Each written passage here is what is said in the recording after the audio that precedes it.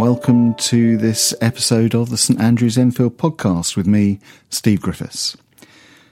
Today we're going to be thinking about a topic which I'm pretty sure that all of us have faced in the past. Perhaps some of us continue to face it on a fairly regular basis, which is this.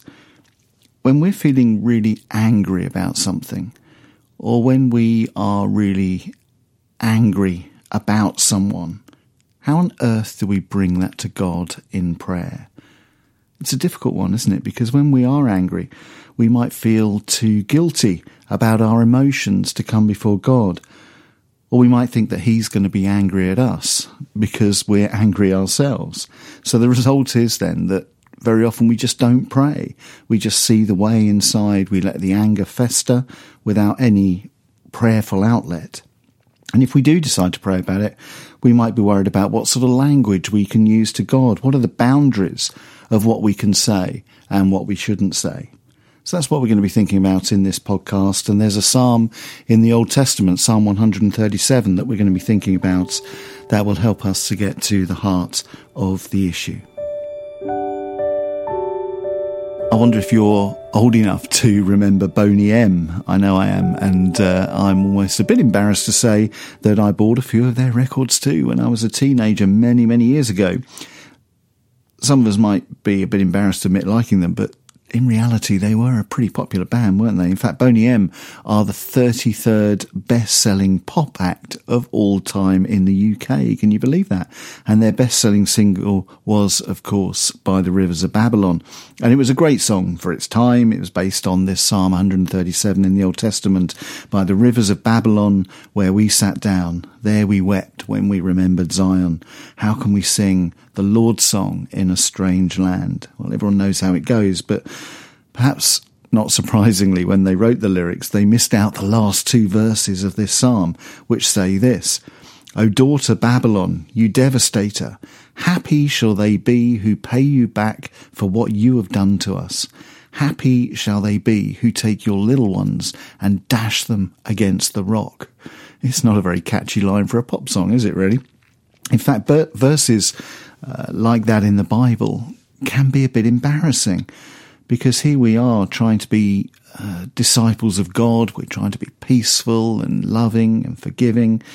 And then you get a verse like this that actually encourages us to take up the babies of those we hate and smash them against rocks until their heads are pulp and there is no more life left in them. What on earth are we going to do with ideas like that in the Bible? Well, we could ignore it, of course. We could pretend that those verses don't exist and we could just focus on the warm, cuddly bits of the Bible. But that's not really a very honest approach, is it? Because we know in 2 Timothy that it says all Scripture is inspired by God. It doesn't say all those bits of Scripture that are nice and easy to understand are inspired by God. It says all Scripture. So if even these verses are inspired, we'd better get our heads around them and see what they have to say to us. And actually, the more I reflect on this psalm, the more helpful I find it, because it has a great deal to tell us about how to pray to God when we are angry. We all get angry, but sometimes in life we feel consumed by anger. Anger becomes the dominant emotion that we feel. Everything we do, everything we think can become focused through our anger.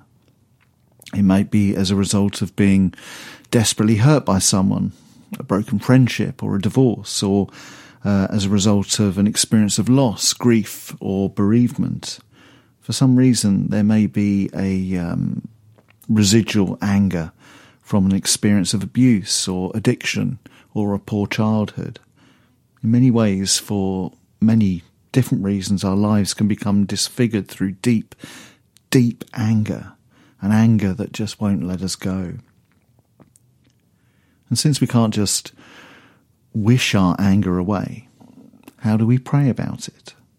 Well, as I said earlier, many people don't pray about it, of course. Some people cope with anger by putting it in a box or putting it to the back of their mind. They carry on their everyday lives, their jobs, their marriage, their relationships, as if nothing was wrong at all. And that self-delusion can carry over into their relationships with God and the church. Sunday after Sunday, they can come to church smiling, chatting, singing the hymns and praying the prayers as if nothing were wrong. But underneath the mask, there is a raging anger. Someone is hated. A circumstance is despised, or maybe God is despised for not being different or not having made life a bit different. The anger boils away and our lives are destroyed just in trying to keep it hidden. Because it's always there, it's waiting to rise to the surface, it's waiting to boil over. So when you are angry with others, when you are angry at life or angry at God, how do you pray? Well, I'm sure that Psalm 137 can help us here. But before we look specifically at what it has to say, let's get a bit of historical background first. The Israelites had been living peaceably in Israel for many years when the Babylonians attacked them, and the Babylonians were the biggest, the most powerful nation in the world, and they had attacked and defeated the Israelites and taken them captive back to Babylon, which is now Iraq. And almost the entire nation was carried off into captivity, hundreds of miles from home. They had to leave their homes, they had to leave their possessions, their businesses, their temple. Everything they counted as dear to them was ripped out of their lives. And this psalm was written while they were in Babylon. They'd been there for nearly 70 years, and they were angry. They were dispossessed. They were broken, and they were homeless. And so as the first verse of this psalm says, "By the rivers of Babylon we sat down, and there we wept when we remembered Zion." Now don't be fooled by the choir imagery of this verse, because even in these words there is actually a great expression of pain.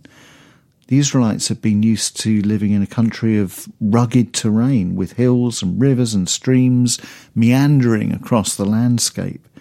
But Babylon was all neatly ordered around man-made canals. Even the geography of Babylon, as beautiful as it was a reminder of what they had lost, and it increased their pain and their sense of loneliness.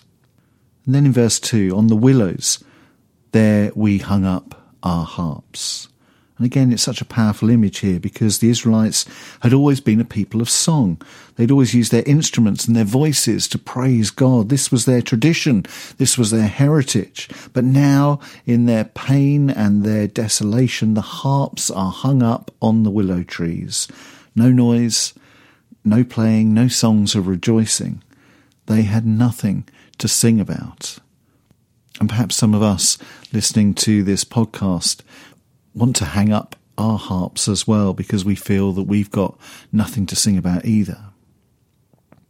But even worse for the Israelites, their suffering silence was mocked by the Babylonians, which added insult to injury, as we read in verse 3. "For there our captors asked us for songs, and our tormentors asked us for mirth, saying, 'Sing us one of the songs of Zion.'" And so we can understand their words in verse 4. How can we sing the Lord's song in a strange land? How can we possibly praise God in this situation? Why should we let our faith be a sport for those who don't care? Because the truth is that even in the midst of their pain and their desolation, even in the midst of their ever-increasing sense of anger, the Israelites had not lost faith in God. The reason that they wouldn't sing wasn't because they no longer trusted God. It wasn't because they no longer believed, but because their faith was so precious to them. They wouldn't just go through the motions. They wouldn't just sing and smile just to keep other people happy, or just because they were expected to. And when we feel angry inside, neither should we. Because trust in God is too personal for that. As verses 5 and 6 of this psalm say, "If I forget you, O Jerusalem, let my right hand wither. Let my tongue cling to the roof of my mouth. If I do not remember you, if I do not set Jerusalem above my highest joy." Is it any wonder that after years of loss and pain and abuse and anger was welling up deep inside of them to the point where they were feeling overwhelmed. And then what was their prayer? Well, in verse 7, remember, Lord, against the Edomites, the day of Jerusalem's fall, how they said, tear it down, down to the foundations. There's a call for vengeance to fall on these people. And then most savage of all, these verses 8 and 9. O daughter Babylon, you devastator, happy shall they be who pay you back for what you have done to us. Happy shall they be who take your little ones and dash them against the rock. Now, we need to be honest about this and recognise that this, of course, is not a godly attitude. It's not good and pious. It is sinful. It's unjustifiable to want such harm to be brought onto innocent children. But there is something for us to learn about prayer through these wishes of the Israelites. And perhaps the first thing to say is that true prayer is born out of passion. It's a sad truth that the church today and Christians today often don't really share a passion for prayer. Now, I'm ashamed of that myself, that I watch the news each night and I might see migrants dying in the Mediterranean, or I might see refugees fleeing from Middle Eastern conflict. I watch the news and I see the bodies of Syrian children massacred, and I don't cry. Yes, of course, I think it's awful, just like everyone else, and I remember to pray a little for them most days and pray for a resolution to their problems, but I don't engage with the reality of the situation with passion. I don't see those images like God sees them. Because if I did, I would be tearing my hair out with anger. I would be shouting for something to be done about it. I would be spending hours every day on my knees in prayer.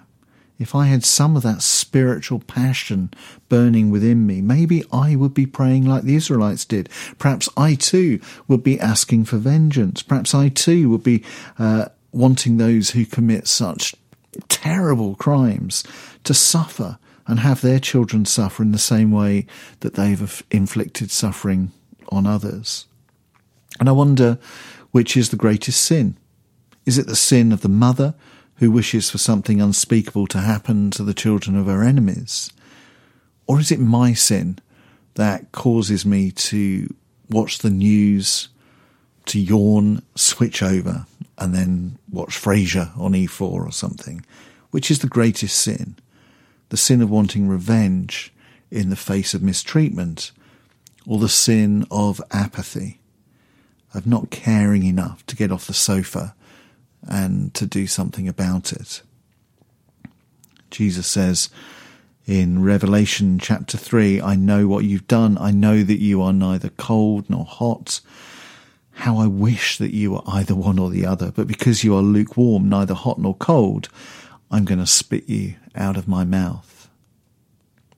It is not the grieving mother who will be spat out of Jesus' mouth as a result of her passionate prayer born out of the heat of the moment. But as for me, I'd better watch out, because my lukewarm attitude will receive condemnation from a passionate God. God wants us to be passionate when we pray, even when that passion leads us to say things in prayer that we ought not to say. And that's the second lesson that we learn from this prayer of the Israelites, that when we pray and show God the full force of our anger, it's actually okay to do that.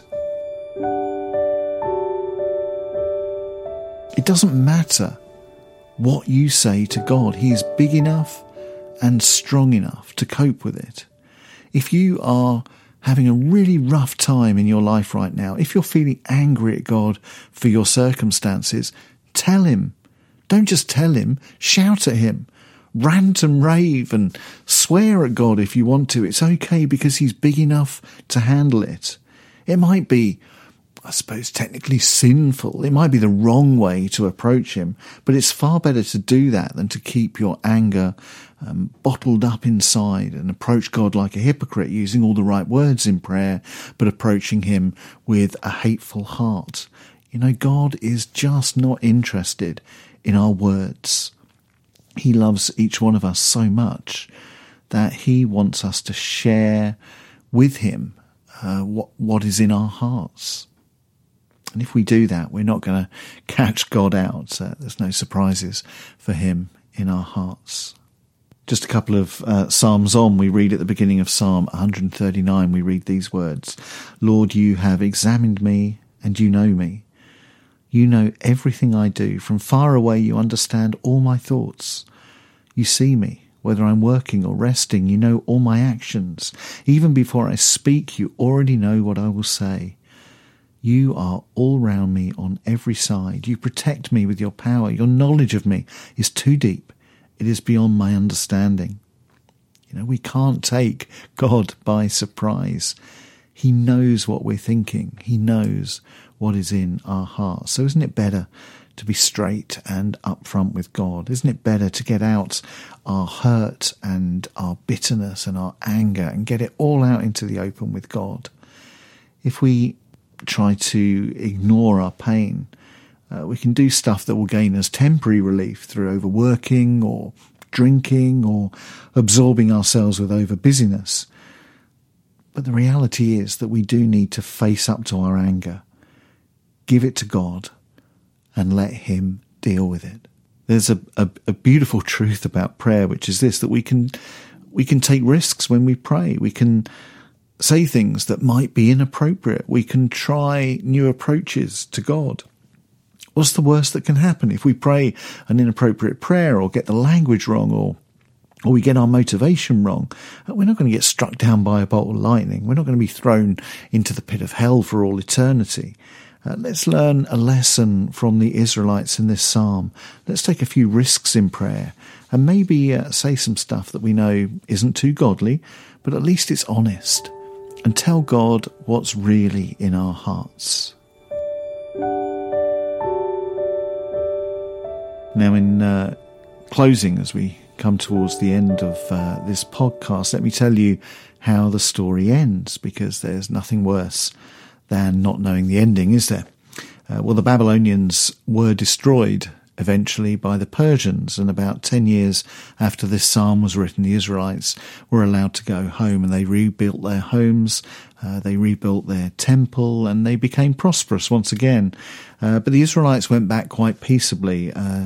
There's no evidence that they ever did smash any babies against the rocks. It seems that they had vented their anger in their prayers, not in their deeds, which, of course, is a far healthier way of going about things. But what is important to grasp, of course, is that it was God who overthrew the Babylonians. He wasn't absent from the Israelite situation. He cared passionately about their anger and their suffering. God heard their prayers and he answered them. And that's the truth for us all, that we can be confident that God hears our prayers. He hears our anger, and he will answer our prayers according to his will. Our God is a God of love who hates to see us suffer, and he will do everything necessary to strengthen us through the tough times of our life. All he asks is that we are honest with him, that we are open with him about how we feel. Even when we're angry, God wants to hear it from us in an honest and open way.